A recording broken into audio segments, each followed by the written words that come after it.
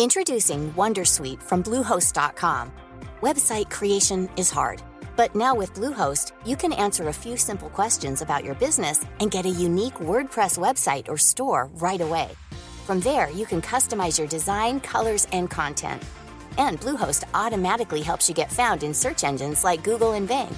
From step-by-step guidance to suggested plugins, Bluehost makes WordPress wonderful for everyone. Go to bluehost.com/wondersuite.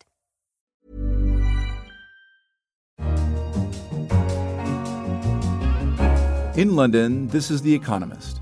You're listening to Tasting Menu, our weekly highlights podcast, a heaping helping of our favorite stories from across our coverage.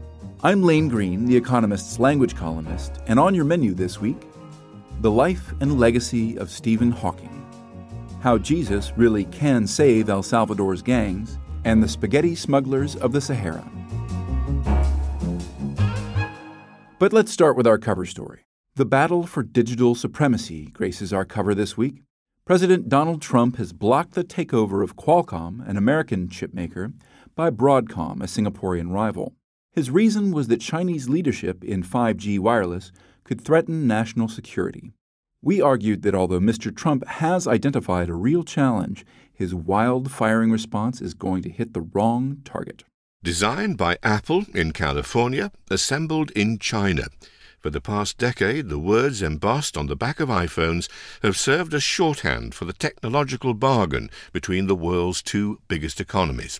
America supplies the brains and China the brawn. Those days are gone. China's world-class tech giants Alibaba and Tencent have market values of around $500 billion, rivaling Facebook's. China has the largest online payments market. Its equipment is being exported across the world. It has the fastest supercomputer. It is building the world's most lavish quantum computing research center. Eric Schmidt, the former chairman of Alphabet, Google's parent, has warned that China will overtake America in artificial intelligence, or AI, by 2025. But although the rise of Chinese tech might be intimidating, the trigger-happy Mr. Trump should be careful not to shoot himself in the foot. It is entirely natural for a continent-sized, rapidly growing economy with a culture of scientific inquiry to enjoy a technological renaissance. Already, China has one of the biggest clusters of AI scientists. It has over 800 million Internet users, more than any other country, which means more data on which to hone its new AI. The technological advances this brings will benefit countless people, Americans among them. Mr. Trump is right that there's a risk if one country dominates advances in information technologies. They are often subject to extreme network effects, in which one winner establishes an unassailable position in each market. This means that a country may be squeezed out of vital technologies by foreign rivals pumped up by state support. In the case of China, those rivals answer to an oppressive authoritarian regime that increasingly holds itself up as an alternative to liberal democracy, particularly in its part of Asia. But Mr. Trump should instead be focusing on boosting America's digital firepower. His record on that score is abysmal. America's federal government spending on R&D was 0.6% of GDP in 2015, a third of what it was in 1964. Yet the President's budget proposal for 2019 includes a 42.3% cut in non-defense discretionary spending by 2028, which is where funding for scientific research sits. America is right to worry about Chinese tech. But for America to turn its back on the things that made it great is no answer. And you can read our recommendations for a targeted strategic response in this week's Economist. It's available online at economist.com and on actual paper at your local newsagents, too. You can also subscribe. Go to subscriptions.economist.com for an introductory offer. Mr. Trump might feel a little heartened to hear that even the highest of Chinese tech can break down. Tiangong-1 is an 8-ton Chinese space station, and it will soon be coming back to Earth with a bump. An article in our Science and Technology section has the details. Tiangong-1's mission officially ended in March 2016. A few months later, China's space agency appeared to confirm what amateur skywatchers had already suspected. that it had lost control of the station. It was due back by now, but predicting the re-entry of uncontrolled space debris is no easy feat. At low altitudes, anything under about 2,000 kilometres, orbital mechanics is a surprisingly imprecise science. Earth's thin outer atmosphere exerts a measurable drag on anything in such an orbit, and this drag means that, without regular boosts, that object will fall out of orbit eventually. The drag itself, however, is not constant. But the space boffins have had a good go at making an educated guess as to where and when the rogue station will land. The Aerospace Corporation, an American consultancy, reckons that April 3rd is the most likely day. The European Space Agency expects it to happen sometime between March 29th and April 9th. The characteristics of the station's orbit mean it will be between latitudes 43 degrees north, that of northern Spain, and 43 degrees south, which passes by Tasmania. That's still quite a margin, but our correspondent reckons you shouldn't be too worried. For one thing, the world is mostly ocean. For another, even on land, people are small and scarce compared with the available area. Nor, indeed, is anyone known to have been injured by re-entering debris since the space age began, though someone has been hit but not hurt. The risk of such injury cannot, however, be ruled out, and the chance of damage to property, which occupies a larger fraction of Earth's surface than people do, is proportionately higher. If you're looking skywards in some anxiety now, take a deep breath, and now look again, this time in wonder. In this great universe, we are very small. Life is short and precious, and there is so much left to learn. The cosmologist Stephen Hawking died last week at the age of 76.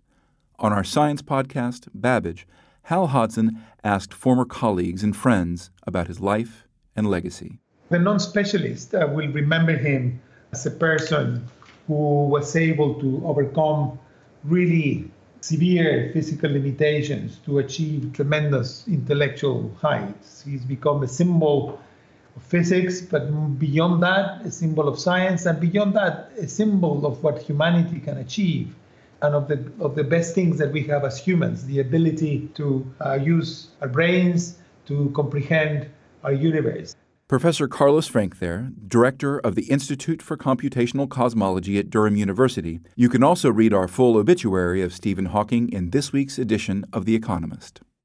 2 weeks ago, Sergei Skripal, a Russian ex-spy, as well as his daughter and a policeman, were poisoned with a military-grade nerve agent in the usually quiet British town of Salisbury. The British Prime Minister, Theresa May, has described it in unflinching terms as an unlawful use of force by the Russian state against the United Kingdom. 23 employees of the Russian embassy have been expelled. Sir Francis Richards is the former head of GCHQ, the British version of the National Security Agency. We asked him, is Russia waging a new war against the West? I think that the term war is misleading. I think it's almost an obsolete word, in that war tends to imply you have peace and then someone presents a bit of paper and then you're the other side of a line. We're over that line all of the time. We're not into all-out war, but we are in a perpetual conflict, the rules of which are not at all clear. War on the whole has been conducted according to at least some rules most of the time. This one really doesn't have any. At least it has rules that bind us, but none that bind the aggressors. And you can listen to the rest of that discussion by subscribing to The Economist Asks on Apple Podcast or whichever podcast platform has your personal loyalty. In the week ahead, our Current Affairs podcast, foreign correspondent Sarah Maslin told us about a place where murder is sadly much more common than in Salisbury, El Salvador. It's a common saying that the only way out of a gang is in a body bag. But Sarah has discovered that there can be another way out, by joining a church. Saul, so far, has stayed steadfast in his determination to stick with the church and stay away from the gang. And, their only hope is that by showing that providing an alternative does lead to people in the gangs being able to reform, that the rest of society will start to change their mind. The Week Ahead is published every Friday. You can also read about this in more depth in the latest issue of 1843, The Economist's magazine of ideas, lifestyle, and culture. And if you prefer listening to us, let us know by rating us on your app. It makes all the difference. We turn back to the newspaper now, where illicit activity also abounds this week. A piece in our Middle East and Africa section investigated an unexpected form of contraband. The shifting sands of the Sahara have long been crossed by trade and smuggling routes. Traffickers send people and drugs north over the desert. But they have a problem: what to put in the empty trucks going back. The answer? Pasta. Sure, it's not as lucrative as drugs or guns, but the market is hungry. In Libya, which still subsidises food prices, even if somewhat erratically because of the civil war, 500 grams of pasta can be bought for 15 to 25 American cents. The same bag of pasta might cost 250 CFA francs, that's 50 American cents in Timbuktu, and about 800 CFA francs, that's $1.50, in Senegal, or some of the posher parts of Bamako, the capital of Mali. It's difficult to know for sure without surveying the smugglers themselves. But a study in 2015 by the Economic Research Forum, a think tank based in Egypt, found that pasta was the main product going across the Sahara from Algeria to Mali, accounting for about a third of the trade. If you're going that way, you may even spot the telltale signs that the pasta pirates have passed this way. Many poke sticks of spaghetti into the sand as waymarks. And finally, in my role as Johnson, the Economist's language columnist, I'm always keeping an ear open for clever uses of language in film. I had high hopes for this year's crop, but a recent cinema trip left me disappointed. Hollywood's attention to the detail of foreign settings, from clothing to sets, has advanced beyond the old lazy stereotypes of years past. But in things linguistic, the situation is patchy. Red Sparrow hardly improves on The Hunt for Red October, released in 1990. Its Russian characters display their Russianness by speaking accented English to each other. Ms. Lawrence hardly bothers with anything much beyond a general Eastern European, and just one line of real dialogue is in Russian. Some filmmakers do see foreign languages as an opportunity, not just as a challenge, with varying levels of success.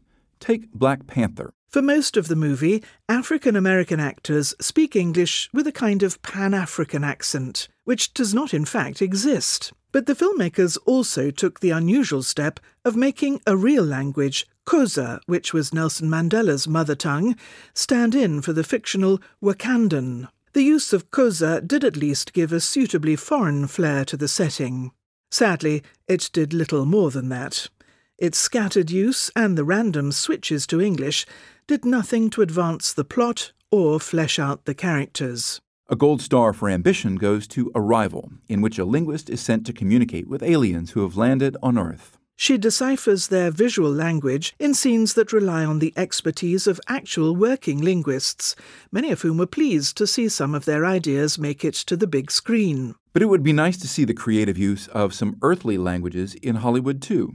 Many non-American films integrate language switching much more naturally, as the process is a routine part of many people's daily lives. It seems that Hollywood has simply not developed the confidence that its viewers are willing to tolerate such disjunctures. Hollywood is leading more films with non-white actors and women. Why not put the world's languages in the spotlight too? That's the end of this week's tasting menu. But we want to hear from you too. Does your favorite film make a virtue of multilingualism? Write to us at radio@economist.com or via Twitter @EconomistRadio. And remember, you can get more of all the stories we sampled here online at economist.com. I'm Lane Green, and in London, this is The Economist. I'll leave you with a song. David Mayers of Melbourne, Australia, wrote in to remind me that some rules are made to be broken. Johnson suggests that it is not possible to say to one's beau, I love she and she loves I, article March 3rd. Fortunately, Tom Lehrer did not consider this a restriction when he penned his reimagining of the folk song Clementine. His last stanza culminated in, but I love she and she loves me. But I love she and she loves me, enraptured are the both of we. Yes, I love she and she loves I, and will through all eternity. See what I mean?